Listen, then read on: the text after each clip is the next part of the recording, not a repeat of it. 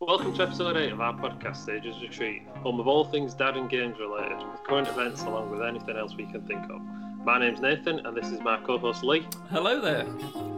And today we are joined by our guest Russell. Hello. And he's here to give us his views on fatherhood and gaming. So to start things off, Lee has some icebreaker questions for you. Russell, hi. Lee, hello. How are you doing? This is our face-to-face, so we've spoken obviously before playing Elite Dangerous. Probably not for about a year, I suspect. Maybe even a little bit longer. I don't know. But yeah, it's great to see the face. It's there. I mean, I've seen the stills on Facebook, obviously, but this face to face. I'm disappointed, Lee. No, I was already massively disappointed. It couldn't have got any worse, to be fair. No, but this is fantastic. So obviously we're geared a lot towards games. But we like to cover other stuff as well. A lot of the podcasts, I don't know whether have you caught any of them by any chance? Have you had a little listen? Yeah, I saw the one. I think I saw your last one. I think I watched the first half an hour when I had got half an hour free to do something in my spare time. The last one was listen while the washing up. I think the last one was with Adam. Is that the last one? That I think was Adam. Yeah. Adam Ford. That's it. Yeah. Great talking to Adam. It's hilarious. Like, made me laugh from the start, and it was a mess. It was just like, all right. So we're covering games mostly, but then we're obviously looking at some other topics. And the reason we have guests on is because me and Nathan are very sort of like stuck in our ways with our game. It's great to hear someone else's opinion. You're only, what, you 43? 43, yeah. 43, yeah. right. Yeah. So you're a smidge older than me. So we're basically, more or less the same. I'm 41. So growing up, we would have probably hit those similar console milestones at the same time. Nathan would have been a little bit later. He was born in 86. He's just a baby. So his experience has been a little bit different, but still we did play a lot of the same games. Growing up, it's just that he was younger. So we're gonna go back a few years. I know it's difficult when you get older. It's harder to go back. You go back, but what started you off? What was that game? That system? What did you play and then go? What is this? And what grabbed you to begin with? It was probably. I didn't really do consoles till later on. I came in probably at the PlayStation when the PlayStation came out. So I suppose I did do consoles, but none sort of before that. I always had, before that, I had, if I walk back through what I had, that'll remind me of the games I played, I think. So before that, I had Commodore 64. This is when it was pretty obsolete at the time, but it's all I could really afford. So I had a Commodore 64 for a bit. And before that, I had an Acorn Electron. I was in the PC, what they were then, the PC sort of gaming side of things right at the start, because my first gaming experience was a VIC-20, which is another Commodore machine, I think. I've seen you mention this. Like in Gaming Dads. Are you still in the Gaming Dads group? Yeah, on and off, yeah. Yeah. I pop in, rile them up a bit, jump out, that kind of thing, Sweet, that's your style. We love it, Russell. We love it. So every now and again... 1 in 5 posts gets through, pretty much. I think when people have said, what was your first game in? And then they've all, because a lot of them are a lot younger, aren't they? A lot of them are like, PlayStation, or whatever. And it's like, Jesus, PlayStation was your first. And then you've gone, I've had this bloody, and I'm like, what is that, a calculator or something? And like, you mentioned it, and I've looked it up and I've gone like, Jesus, that's from years ago. 1983 or something like that, I think. Something like that, 1983 that would have been. And my first memory of that related to games is I was in bed asleep, and my dad come up, woke me up, brought me downstairs because they were just about to complete a game that they'd been playing all day on the VIC-20.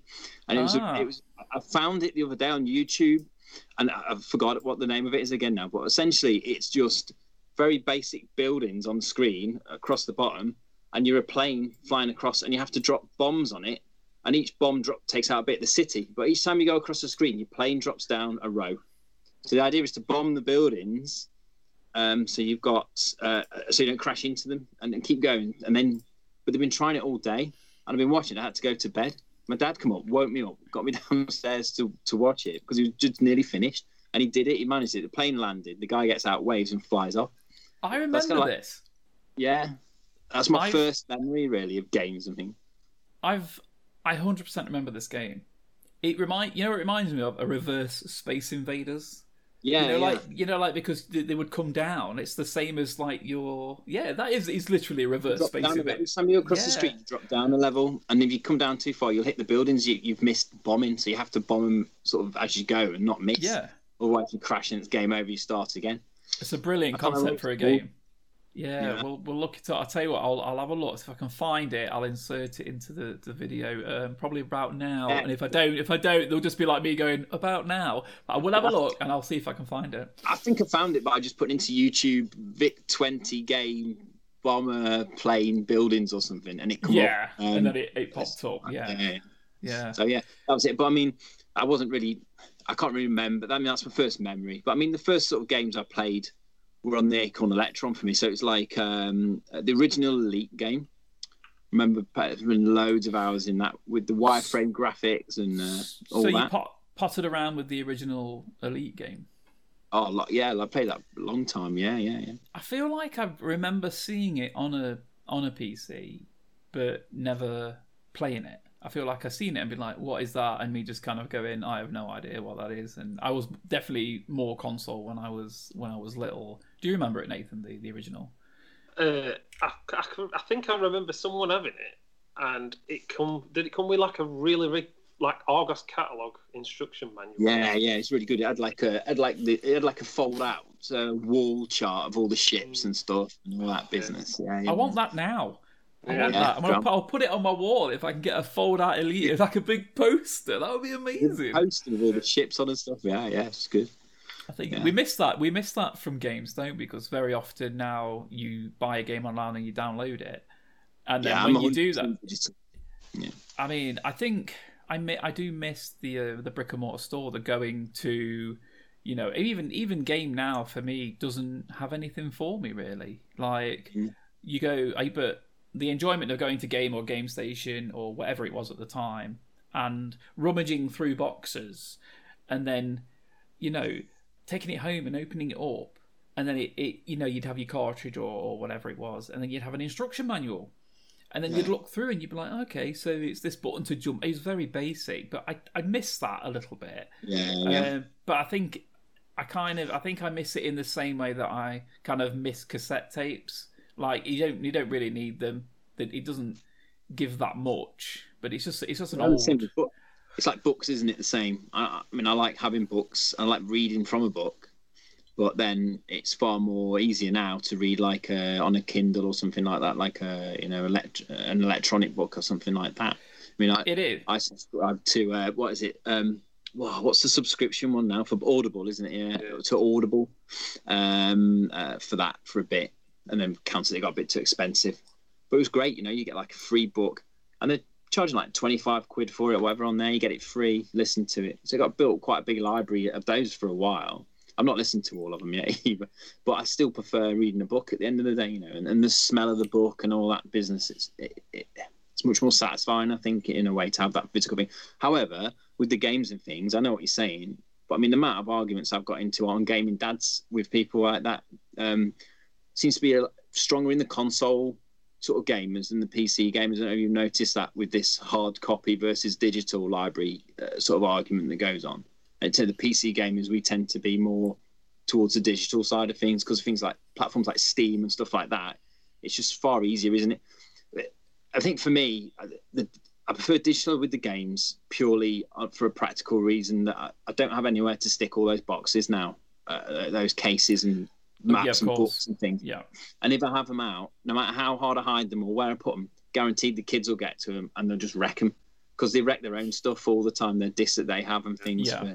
My older lad, he has a Switch, but the amount he's lost about 3 of the cards because they're tiny, aren't they? The cartridges. He's lost about, I think I hoovered them up or something, but he's lost like 3 or 4 games that he bought in.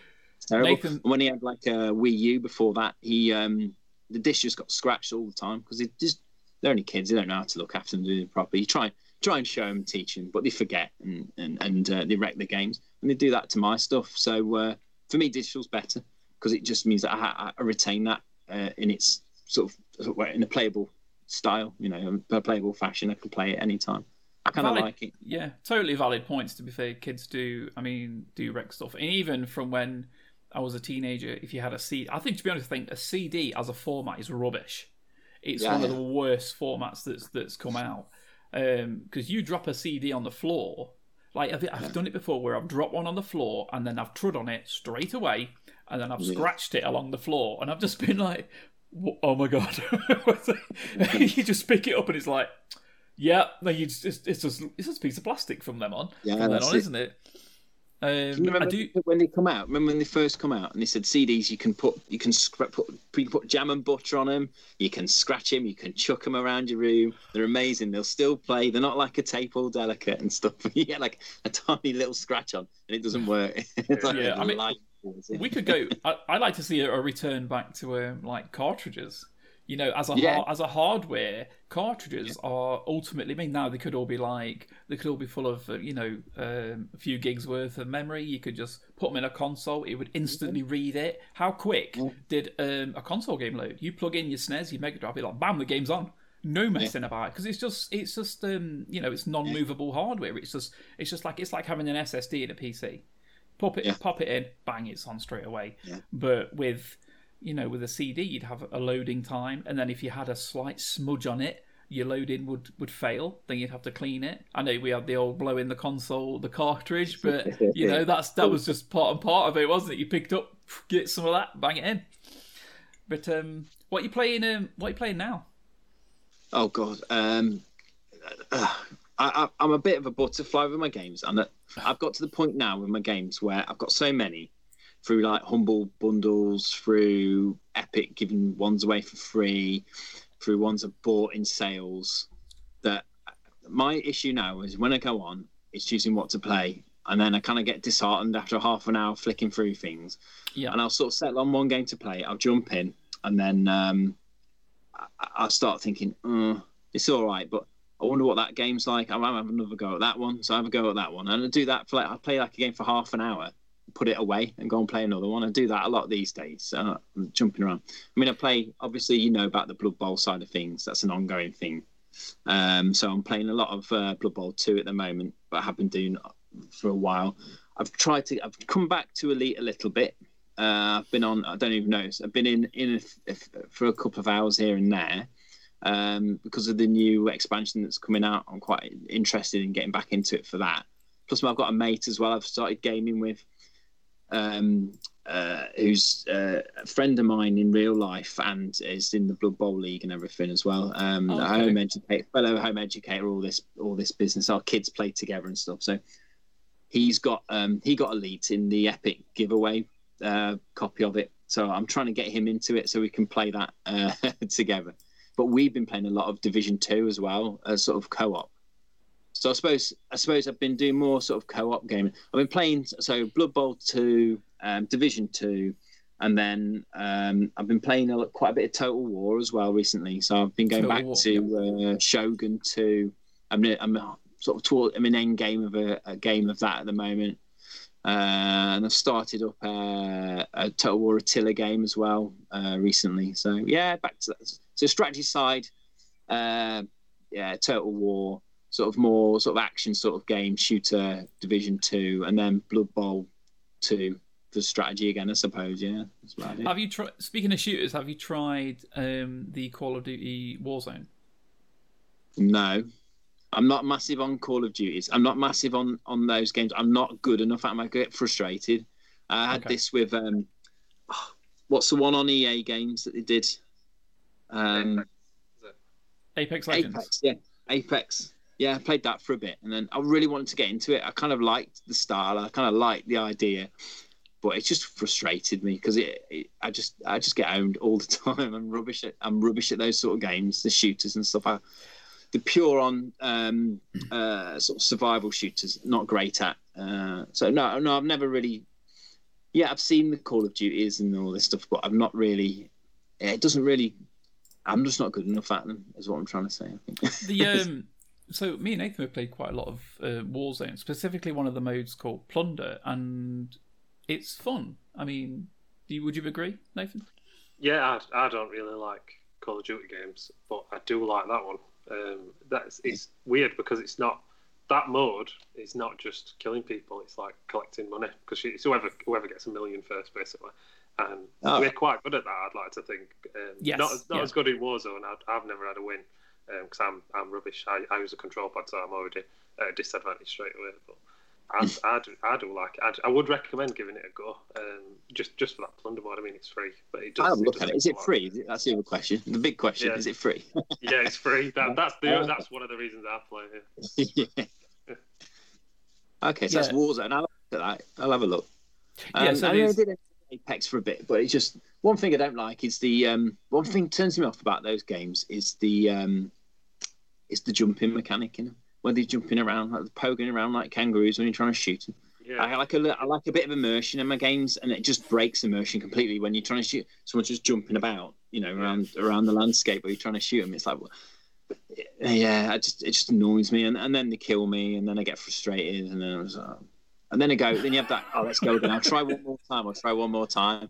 But after a bit, it's just, you're ready to throw your keyboard through the window, aren't you? I just think I'll go and play a single player game, which I'm good at. Yeah, because you can flick it to easy, can't you? You can play it to your own sort of ability. Never do that. No, of course not. I when it comes to single player games, I often don't have it on a difficult level because I just like to get immersed in the story and enjoy it. I treat a lot of single player as stories as opposed to games. Back to Warzone, I actually play the plunder mode with my wife. So she's on Xbox and then I'm on PC, and we're actually, because you can crossplay with it, and we play together. And we've probably, especially because of the whole lockdown thing, we've probably communicated more and sort of had more of I don't know, like positive.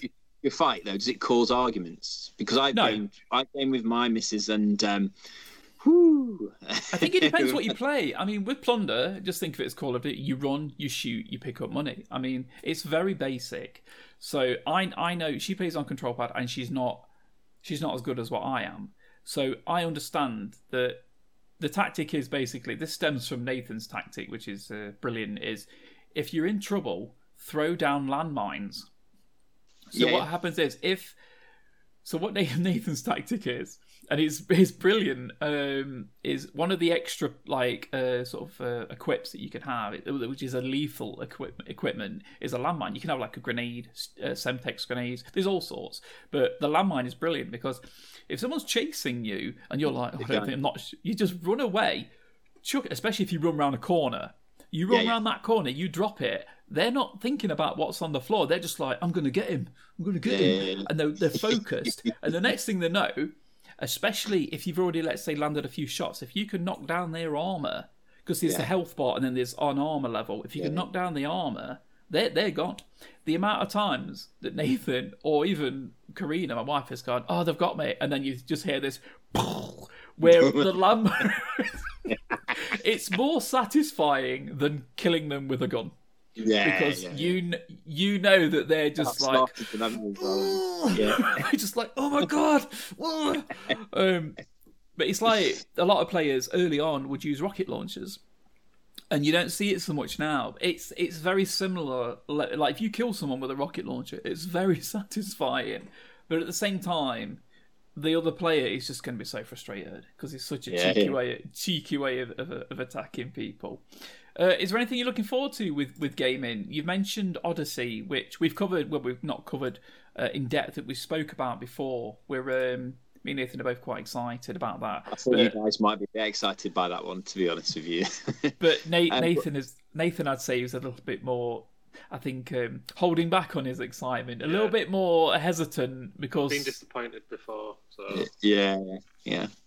No, I mean, I'm looking forward to. In fact, Cyberpunk 2077 is it? That's looking good to me. I've watched all the videos. Now that one crept up on me. I knew it was coming out, and I'd not really paid it much attention. But then someone mentioned it in a discussion to my partner. Actually, she was talking about it might have been in in the gaming wives or something like the gaming women or what. It's only got about 6 people in it.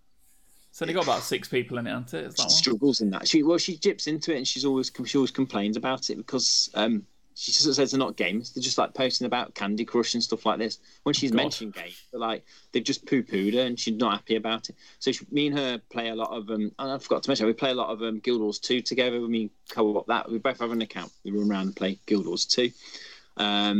So she's mentioned that, and they were just like sort of rolled their eyes and said it was pay to win, which it isn't, and wouldn't talk to her about it. So she said, "Oh, what's the point being in this group?" So she didn't. But I think there's a discussion. There were a couple of people have joined who started talking about like proper games, and she was talking about Guild Wars 2, and they said, "Well, we're sort of put that down. We're playing Division 2 now." They said, and but we're waiting for Cyberpunk 2077. She said, "Do you know about that?" This is what the missus to me. I said, "I've heard about it. Sure, should we have a look?" So we had a look on YouTube, and we're both like, "Yes, that was really good, man." So I think she's talking about getting a copy each. So I'm like, okay, we could do that, I suppose. We could wangle it. So she's really excited, but I haven't broken it to yet. There isn't any multiplayer in it until a year's time or something. They're going to put some people. I think they're blowing it up a little bit. I think the excitement for the Cyberpunk game that's coming out is, I think it's a bit high. I think people are expecting a lot from it, and I kind of feel that it's going to let a lot of people down. Did you see? I saw a Jim Sterling about it because they put it back 4 weeks. The developers got death threats. Yes, from people because they put it back 4 weeks. What is that? Guarantee they're in gaming dance. Yeah. The big disappointment for me with Cyberpunk is Keanu Reeves. Yeah. And I feel that it's gone from being a very... I've mentioned this with Nathan before, and he's just sort of laughed at me, and I can't remember whether you agreed with me or not. He's a plus for me in that. I love Keanu Reeves. Yeah, I think he's brilliant. I like the John Wick characters he's played, the Matrix, all the other stuff. What did the new Bill and Ted film for me was a bit of a disappointment, but I enjoyed it. But so that's another. Never topic. The same, is it? It's never the same. Yeah. Never the same. So I'm looking forward to Cyberpunk. I'm like watching the little trailers, and there was like an hour's playthrough, wasn't there, of like a bit of a teaser playthrough, like maybe about a year ago, wasn't there? Yeah. I've probably seen that. Yeah, and it was like suddenly Keanu Reeves in it, and of course all the basic fanboys are all like raving about it. Oh, Keanu Reeves, John Wick, and I'm like, calm down, just have a little think about it, because for me, I'm not the only one. I have found other people that agree, so I'm all right with this. For me, it's gone from an interesting dystopian cyberpunk kind of like Blade Runner-y, glowy kind of neon, that Tokyo, that awesome look, to it's now a Keanu Reeves game. Oh, right, okay. And I didn't want a Keanu Reeves game. If he appeared in it for like, oh, there he is. Maybe he works at the bar and you get missions off him or something. I'm like, I'm fine with that. But then it was like, oh no, now he's going to be a big part of it. And I just got sadder and sadder and more fed up with the idea of Keanu Reeves in it. And it's kind of ruined it for me. And I'm not entirely sure I want to buy it now.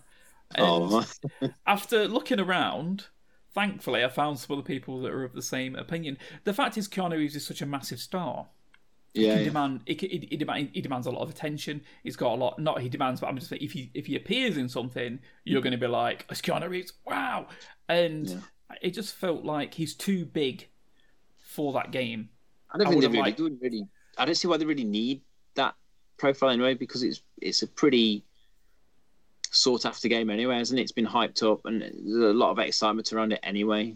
So it's so exciting. It's just a bit overkill, isn't it? A bit, Very exciting, the game. Nathan, you've mentioned it quite a lot. I mean, the fact that there's no co-op is disappointing, or multiplayer. I mean, me and Nathan, we played quite a lot of, whether it's DayZ or whether it's Sea of Thieves or any other sort of co-op game like Call of Duty Warzone, whatever.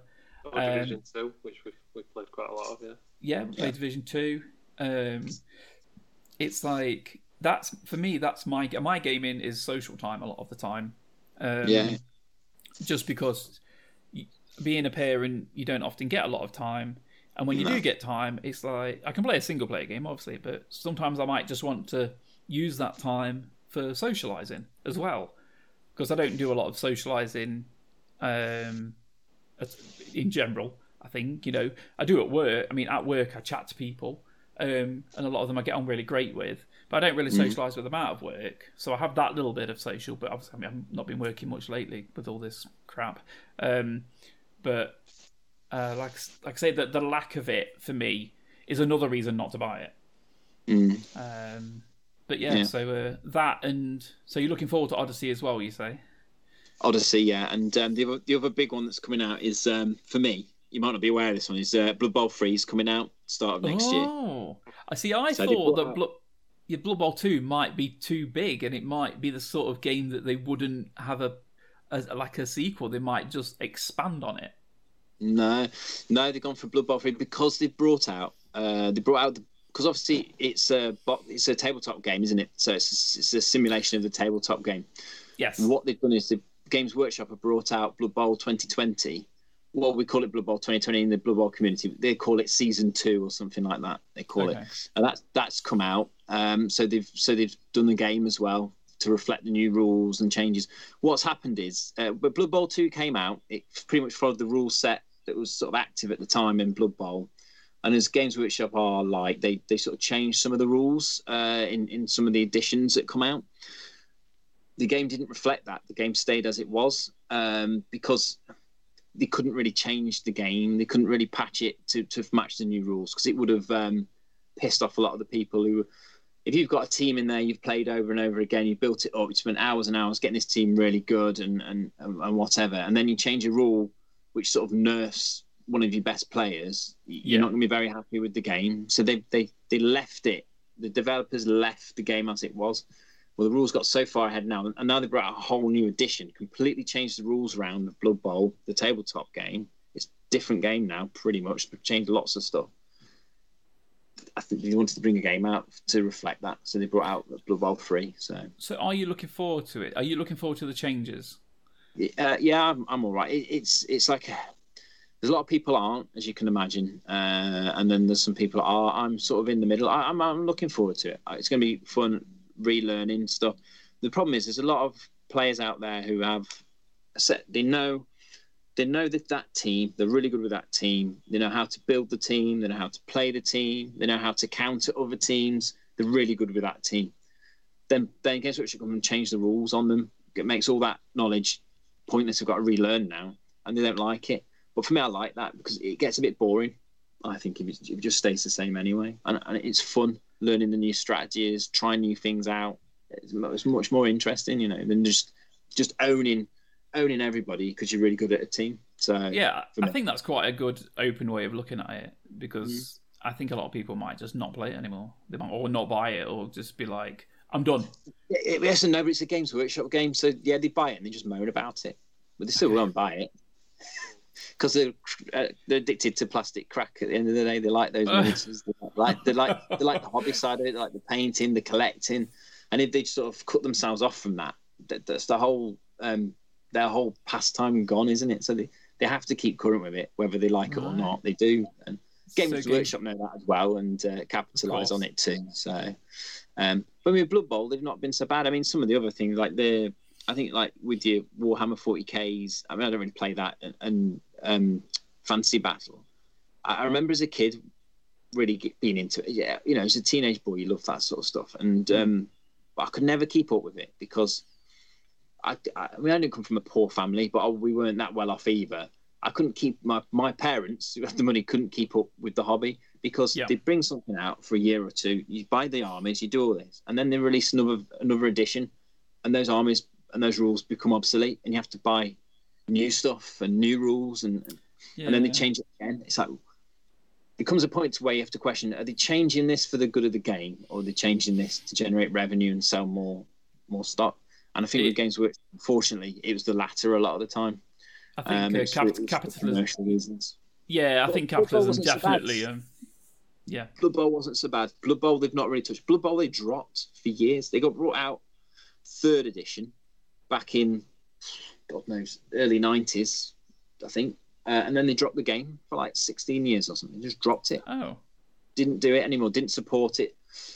But it has such a loyal fan base.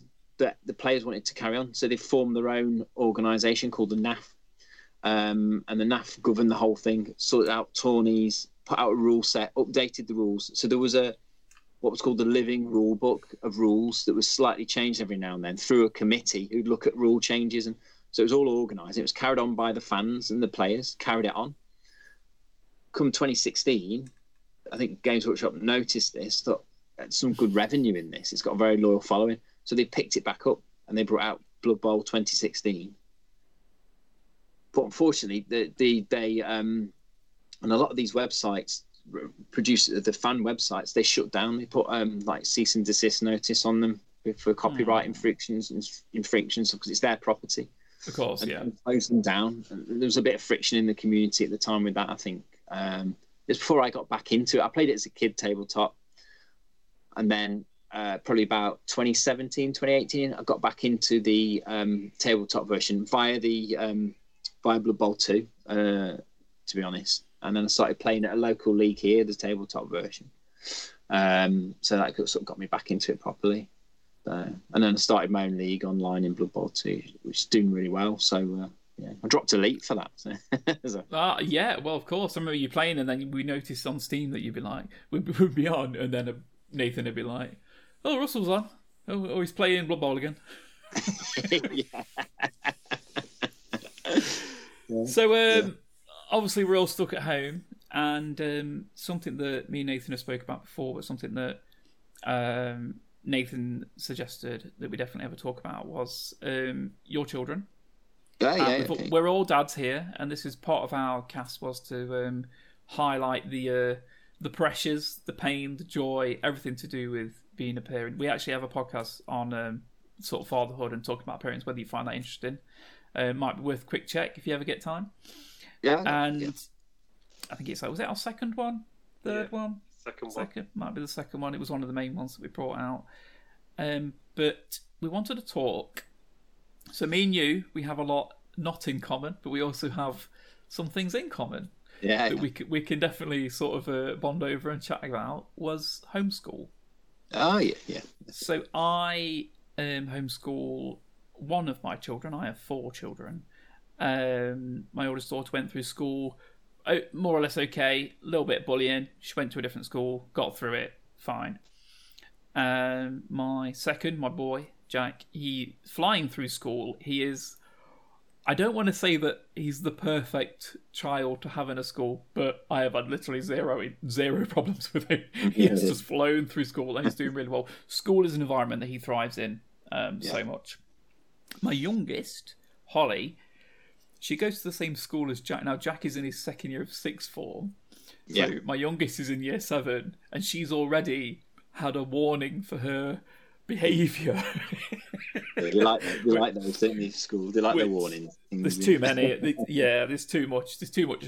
There's a bit of a punishment environment at school, I think. Some of the kids feel it more than others, obviously. Like, she's very individual, she's very chatty, and she got moaned at. And they have these levels of, like, they call it a C1, C2. Do they do that at your kids' schools, Nathan? Do they do that? Yeah, it's the same thing, yeah. They go by this C. It's a consequence. The C is. Yeah. Is it so it's like consequence C1, 1, consequence 2? Oh dear, okay. Yeah, so they go 1, 2, 3. 4 is a detention. So if you get a C4, I'm like, there's a bomb, and they were like, no, it's a detention. I'm like, it's the same thing. But my daughter's at home, and she said, we mentioned it before, didn't we? How she's talking. Oh yeah, I got a C1, which is basically being told to shut up. All right. Calm down, be quiet. I don't know why they even label it. It should just be, when the teacher would turn around and go, all right, stop chatting. It's literally that. But they go, that's a C1. And they put it on the board. They'll be like, Holly, C1, like that on the board. To add a bit of extra pressure to the day, because that's what kids really want. And she said at home, so I got a C1. My son's like, you what? Because he has never had anything like that. And I was just like, this is an interesting balance of how your children come out. One's like super school nerd, and the other one's like just like, I don't know, running around screaming at school and doing what she wants. But this conversation is more geared towards my third child, Paige, doing well at school. A little bit of bullying in juniors, but I think it was nothing too excessive. Just every school has them shit little kids that think they can. Sorry, shit little kids, or if you're a parent of a shit little kid, they do exist. It's just a kid that just was being horrible to my daughter, and I think it was more or less getting better near the end. She went to secondary school, and have you heard the expression school refusal? No. I'm not in the system, so I don't know a lot of the terminology now they use. So. Well, this is more or less something that they in the home ed community is something that's brought up. It's called school refusal. So it's to do with a mass of anxiety, and basically she was refusing to go to school. Oh, okay. So she would be getting ready in the morning in a so-so fashion, but then come to getting out the door, the impact, it would be like, oh, I've got to go to school. Like that, you get ready for work, but then as soon as you get to the door, it's like right, I've got to go to work. It's starting now, don't you? Yeah. And it got to a point where I would have to drag her up the road. Literally be holding her hand and pulling her up the road. She'd be screaming, crying, and we'd try and work around it. Sometimes she'd be okay. And they call it school refusal.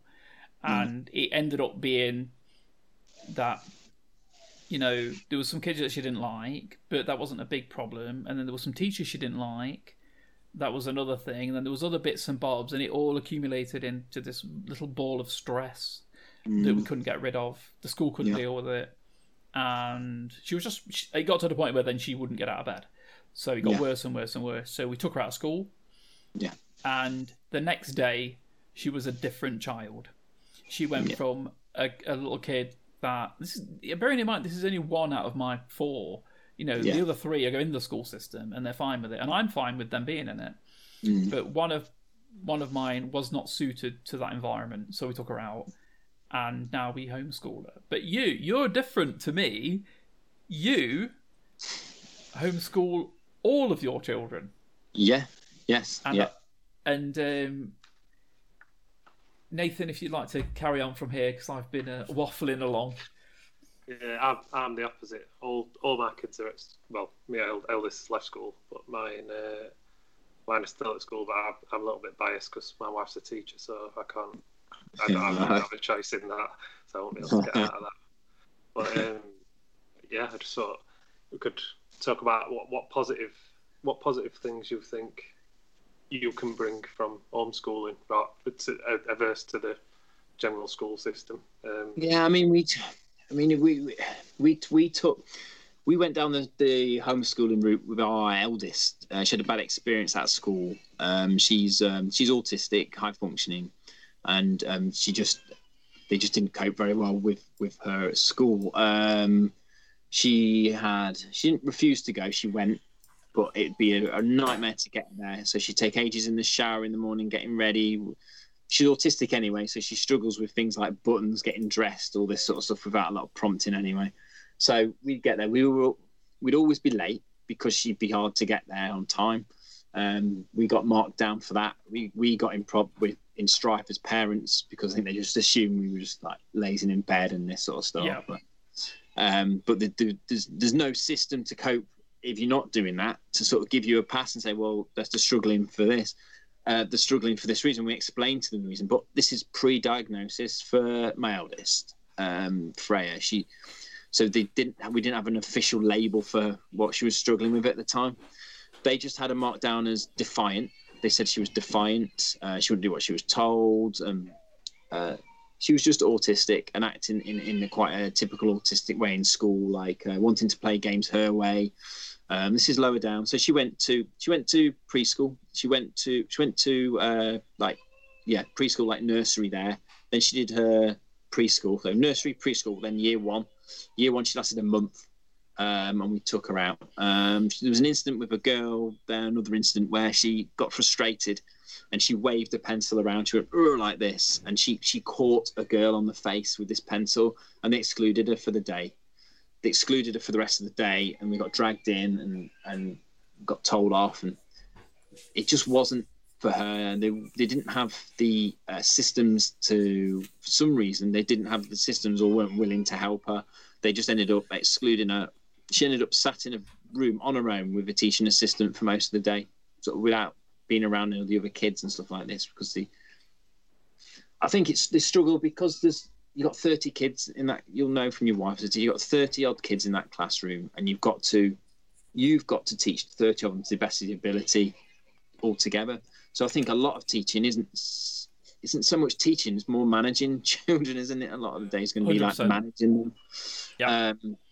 You can't sort of give that one-to-one. So the effect on Frey was she was withdrawn.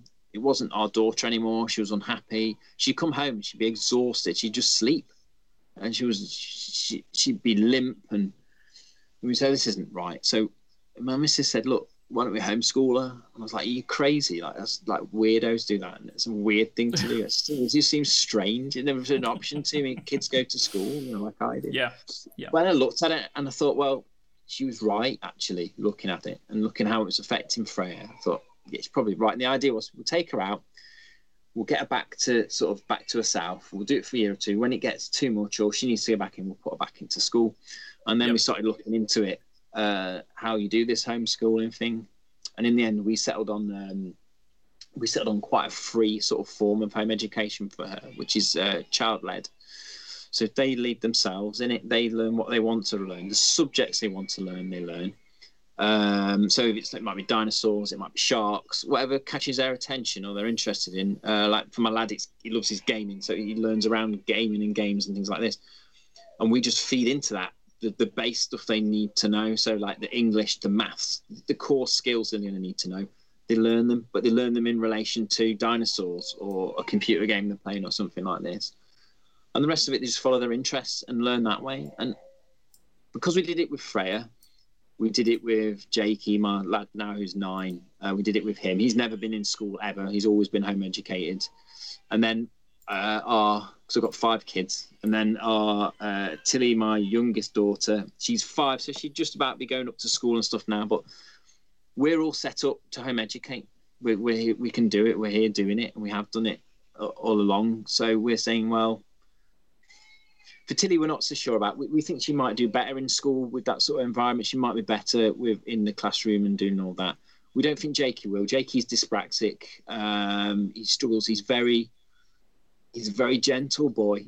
We think he'll struggle. If he gets bullied, he'd be prime target for it. He really would. And I don't think he'd be able to handle it. So we think he'd be better off home educated, to be honest, just to spare him that. And he's happy doing it too. And then... But our littlest daughter, maybe not. She might be okay at school. We don't know. But we just assess it as we go. We've never written it off. We've never said they're not going to school. I mean, we do have some, looking into it myself, I do have some sort of ideological differences with the school system, should we say, these days. Once I've bothered to actually look into it on this journey we've had. And there's some things about school which are the way they do things. I see why they have to do it that way.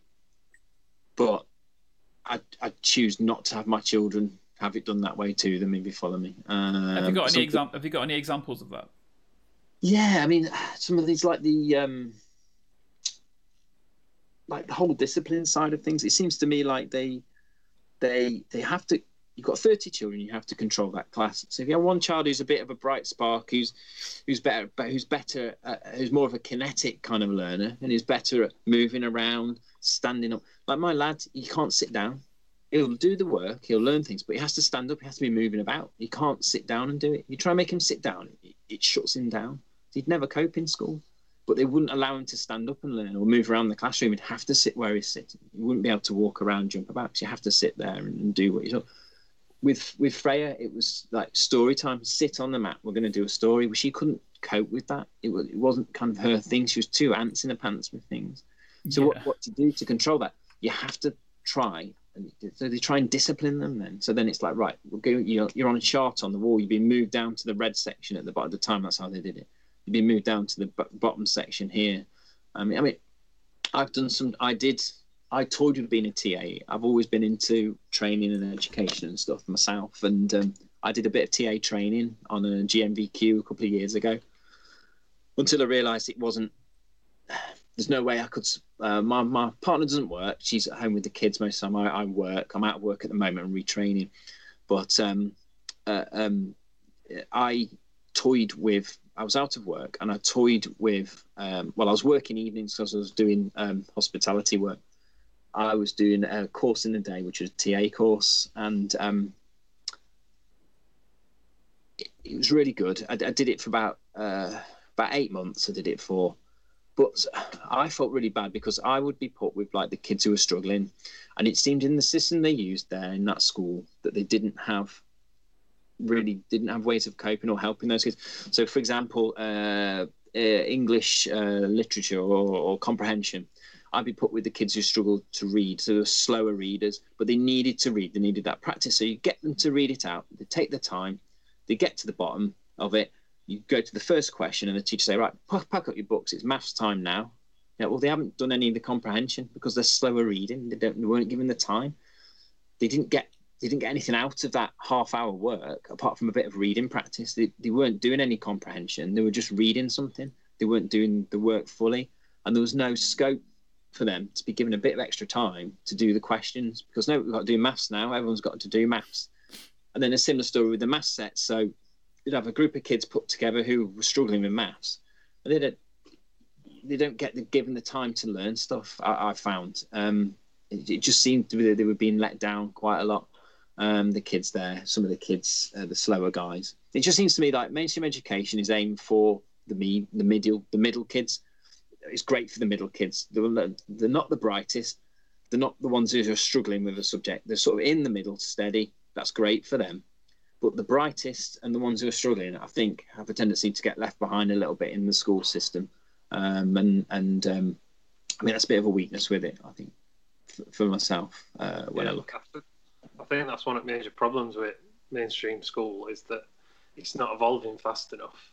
It got like set a precedent in Victorian times that this is the way that you learn. You sit here, you listen, you get told what to do, and you show it while you do it. And I think it is evolving slightly, but I don't think it's evolving fast enough to catch up to children that do have these extra needs. And I don't think there's will. Is that? I don't think. Just to get a bit political, I don't think the political will's there to do it. I think they don't necessarily want your average kid to be some kind of world-beating genius who's going to change everything and question things and get what they want is someone who's willing to sort of do what we all do and be happy in it, I suppose. And that's, you go to work, you do your job, you respect authority at work, you do what your boss tells you to do, you don't make too many ripples there because you lose your job, you come home, and then you get on, and then you retire, and you're like in your 60s or 70s, you retire, and then you have a little quiet life, and you've done that, you sort of worked for the boss and the company and done all that and made money for them, kept the machine sort of going, and that's kind of what they want. I don't think they want people coming through school who are going to be firebrands when they come out and think, well, hold on, this isn't right, that isn't right. Let's change this, let's change that. I've had this brilliant idea for this, that, and the other. I don't think they necessarily want that. I'm not saying the educators don't. I think they'd love it. But I think the powers that be, the government, the top people, want to keep the status quo a little bit more. And that starts with education, starts with children. And I've said it, and I've said it before. I think some of it's it can be quite indoctrination, seen as indoctrination in a way. It's a bit of an extreme way of putting it. And perhaps I've been a bit over the top sometimes with my comments and arguments. I'm estranged from some of my family for saying these things because my eldest sister, for a start, she's a teacher. She works with Ofsted doing inspections and things as well. She's all right though. She's not fell out with me. It's my younger sisters fell out with me because I criticised schools and said it's just a Victorian system. It's a process for producing drones who are happy to work in factories and stuff like that. And it's still the same now. And that's not what I want for my kids. And she took umbrage at that, my younger sister. So you're saying that your nephews are drones and all this? No, I'm just saying that's the system. Anyway, it was a big battle online, and we haven't spoke for about 4 years. So believe it or not. Wow. So it's quite a sore subject. So I have to be sort of careful. I've been a bit more careful these days how I talk about it. But yeah, it's not great. It's not a great system, I don't think, for kids. And if you can do it yourself, why not? And we believe in letting the kids be kids and learn like kids would. You know, they learn by doing things themselves, being out in the world, doing stuff, going places, experiencing stuff, rather than being sat in a classroom, being told stuff. I know they do field trips, they do stuff like that. But our education system here at home is 100% a field trip all the time. You know, that's what they do. They learn from field trips, pretty much what they do. And they sit at home and learn stuff as well. But it's through playing, it's through what they want to be doing, not but what they've been told to do. And I just prefer that for my kids, really, I think. So that's why we go down the line of all of them being home educated, because set up for it, you know. I think you've put out some really good points. I think there's a lot of people that may have heard of homeschooling, just think it's for hippies. And like vegans. I think vegans, yeah. But I think you've put out some good points. I think it's very valid what you do. How old is your oldest? Sorry, she's just turned 13. 13. She's 13, so going on about 18 at the minute. So my homeschool daughter is 14, so similar age. What happens? What happens with her as a this is something that I'm dealing with at the moment, but what happens from her going forward now? We've got her age. Well, we've spoke about this, and we're aware that she's going to need some sort of qualifications. So she's got things she's interested in. She's really interested in art. She spends a lot of her time is doing artwork and art and drawing. She's getting really good at it. So we let her pursue that. We give her a head with that and let her get on with it. We're aware that Freya isn't very academic. She struggles with it for whatever reason, which is fine. We would like her to get some GCSEs. So what we're looking at doing now is rather than her doing like 4 or 5 in one go, what we're looking at doing now is maybe saying, right, English, you're going to get your English GCSE and we're going to study for that. That's going to be your study now. Your studying bits is going to be looking at getting your English and getting your GCSE in that, or the maths or whatever we do. And we'll do one at a time, but we'll go early.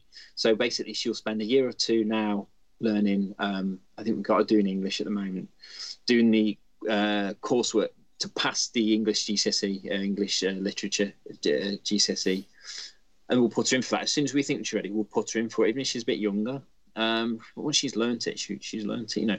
And then once she's got that one, we'll move on to the next one. So with Freya, we're going to do one exam, one qualification at a time, I think, so she gets there. She doesn't get overwhelmed and she gets some quality out of it. And in the meantime, she's just maintaining her interests and doing the artwork and all this sort of stuff. So, I mean, that's how we...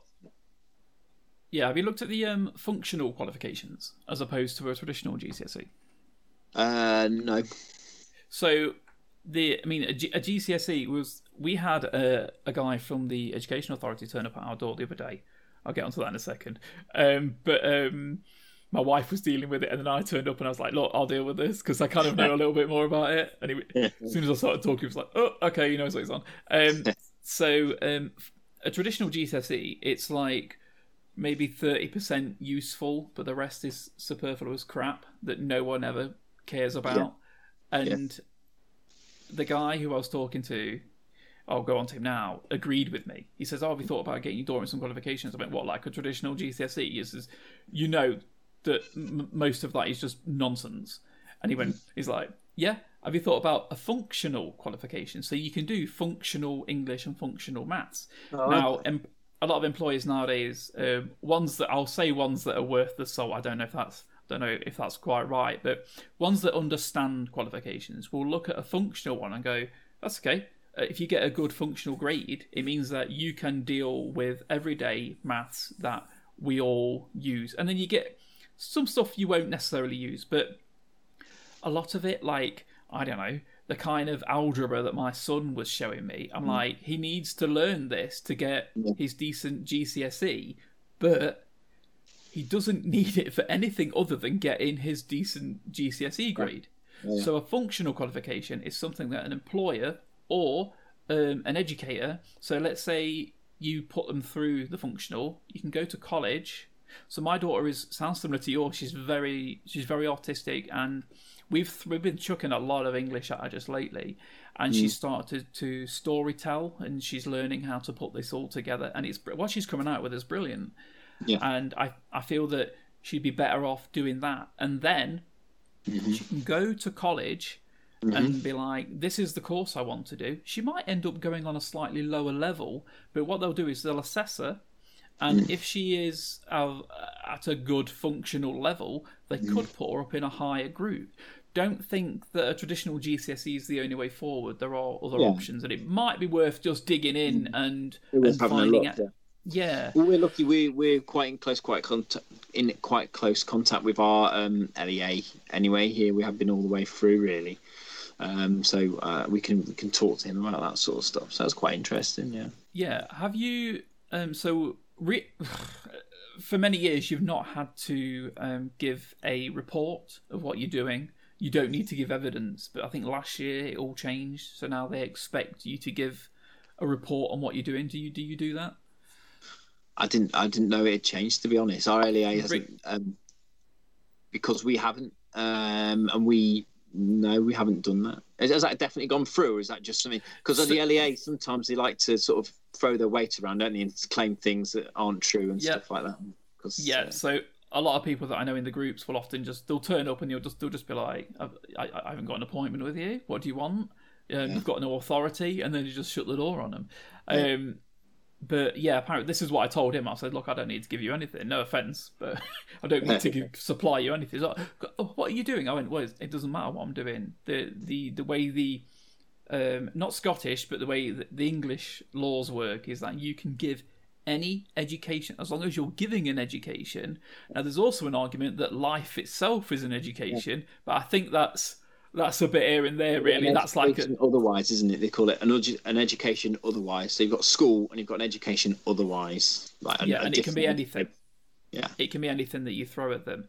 But yeah, so I was telling this to him, and he went, "Oh no, it's all changed." So apparently, there's been a big change last year, and I said to him, "No one's told me about this. Yeah. I'm on a list that says, this girl is home ed. So why wouldn't you tell me about this? Then I could write down what she's doing, and I don't mind doing it, but I'm like, don't just throw it at me without where is it? I'm like, well, you didn't ask me for it."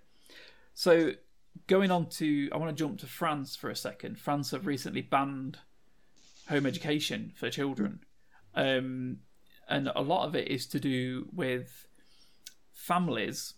Now, specifically, this stems off Islamic families. Now, I'm not attacking religion or race or anything. I think it might come from that side of things, yeah. But it's to do with them.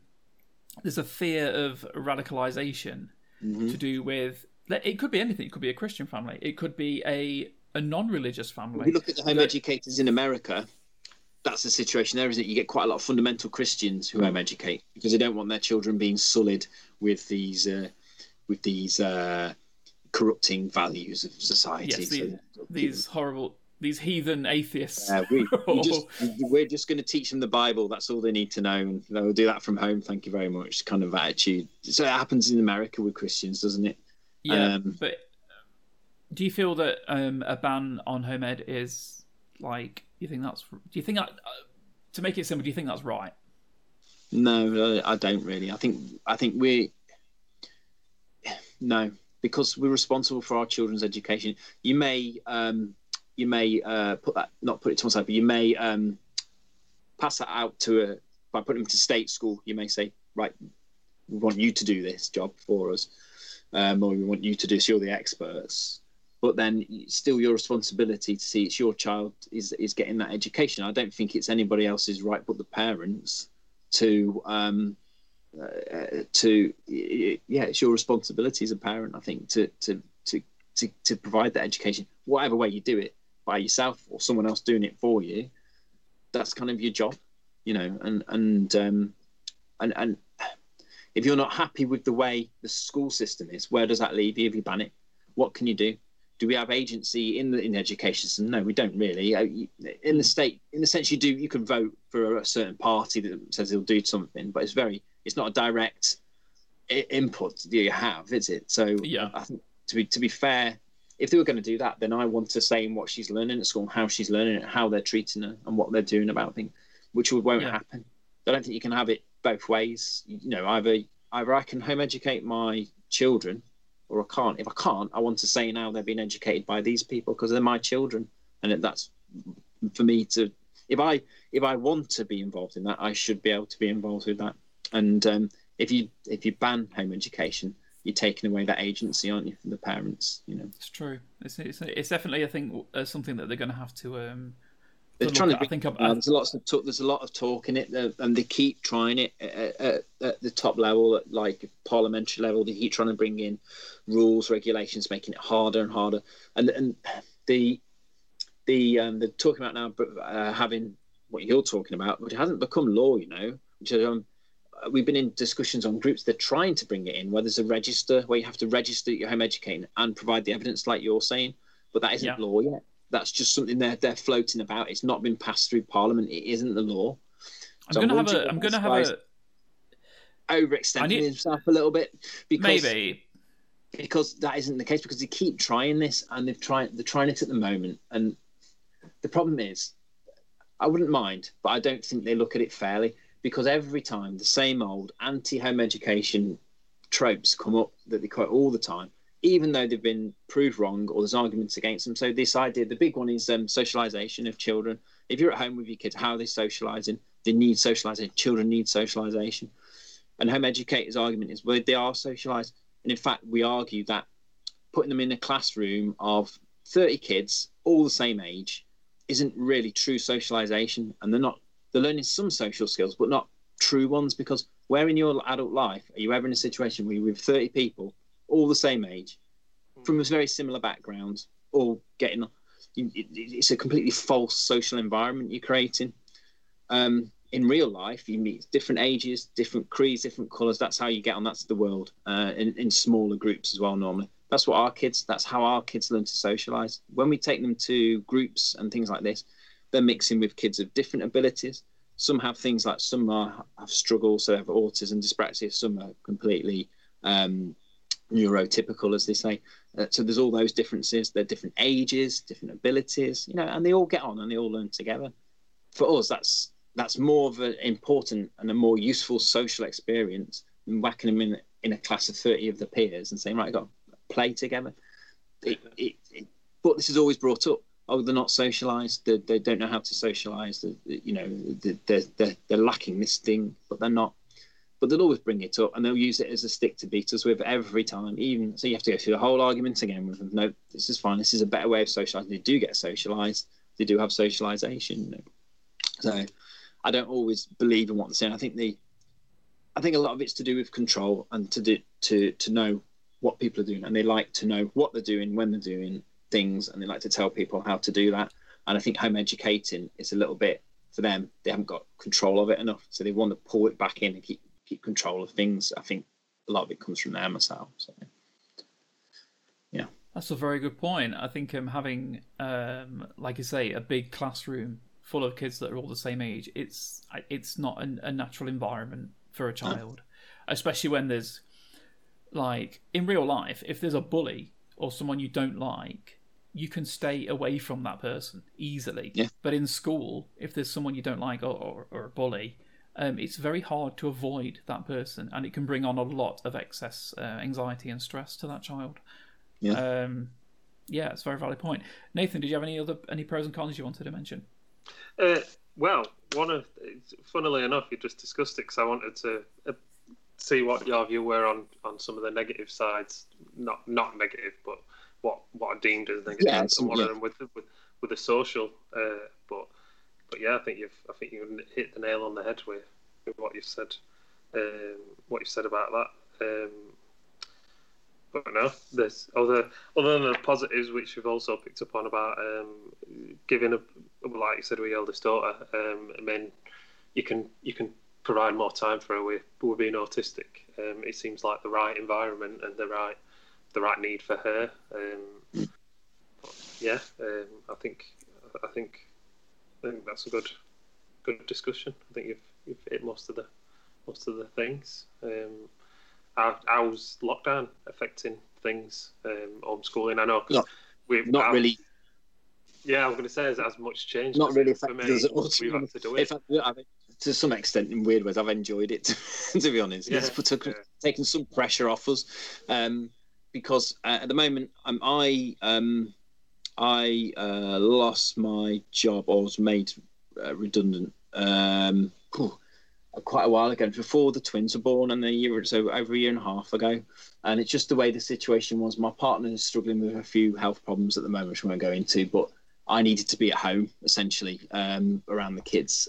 So I was kind of a bit stuck. Well, I was looking for work, but it had to be like work from home really. And then the whole COVID thing sort of kicked off, and that sort of took the pressure off me really, in a sense where I've got to go out and sort of desperately, being everything was locked down, so the pressure was taken off me having to go and just spend 30 hours a week searching for jobs and things like this, because there weren't anywhere, no one was working anyway. So it gave me time to sort of help. I mean, I've got 5 kids here, so there's a lot of work, especially with 2 babies as well at the time. So that was nice in a way. So I'm not working, I haven't been working, so that's taken it off. And because of the COVID thing, one good thing I will say that they've done, one good thing that they've done in the handling of it, or however they've done it, is I've managed to tap into some of the education that they're offering now for free, which I couldn't get before, funded. So I'm using this opportunity to retrain into something I really want to be doing, rather than what I was doing, which I just sort of fell into years ago and just kept on doing. I wasn't very happy, to be honest. So it's a blessing in disguise for me. I've got the training for free, and I've been given by accident, been given the time to sit and do the training as well. Yeah.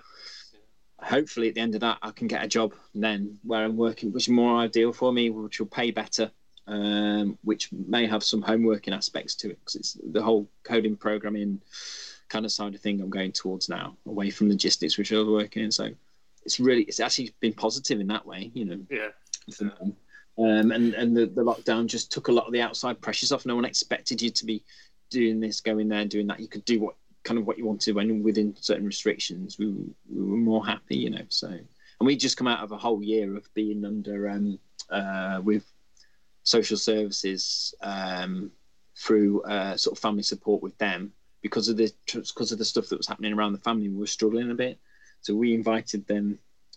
Something happened, and we invited them. We said, yeah, we could actually do with the support, thinking there'd be a help.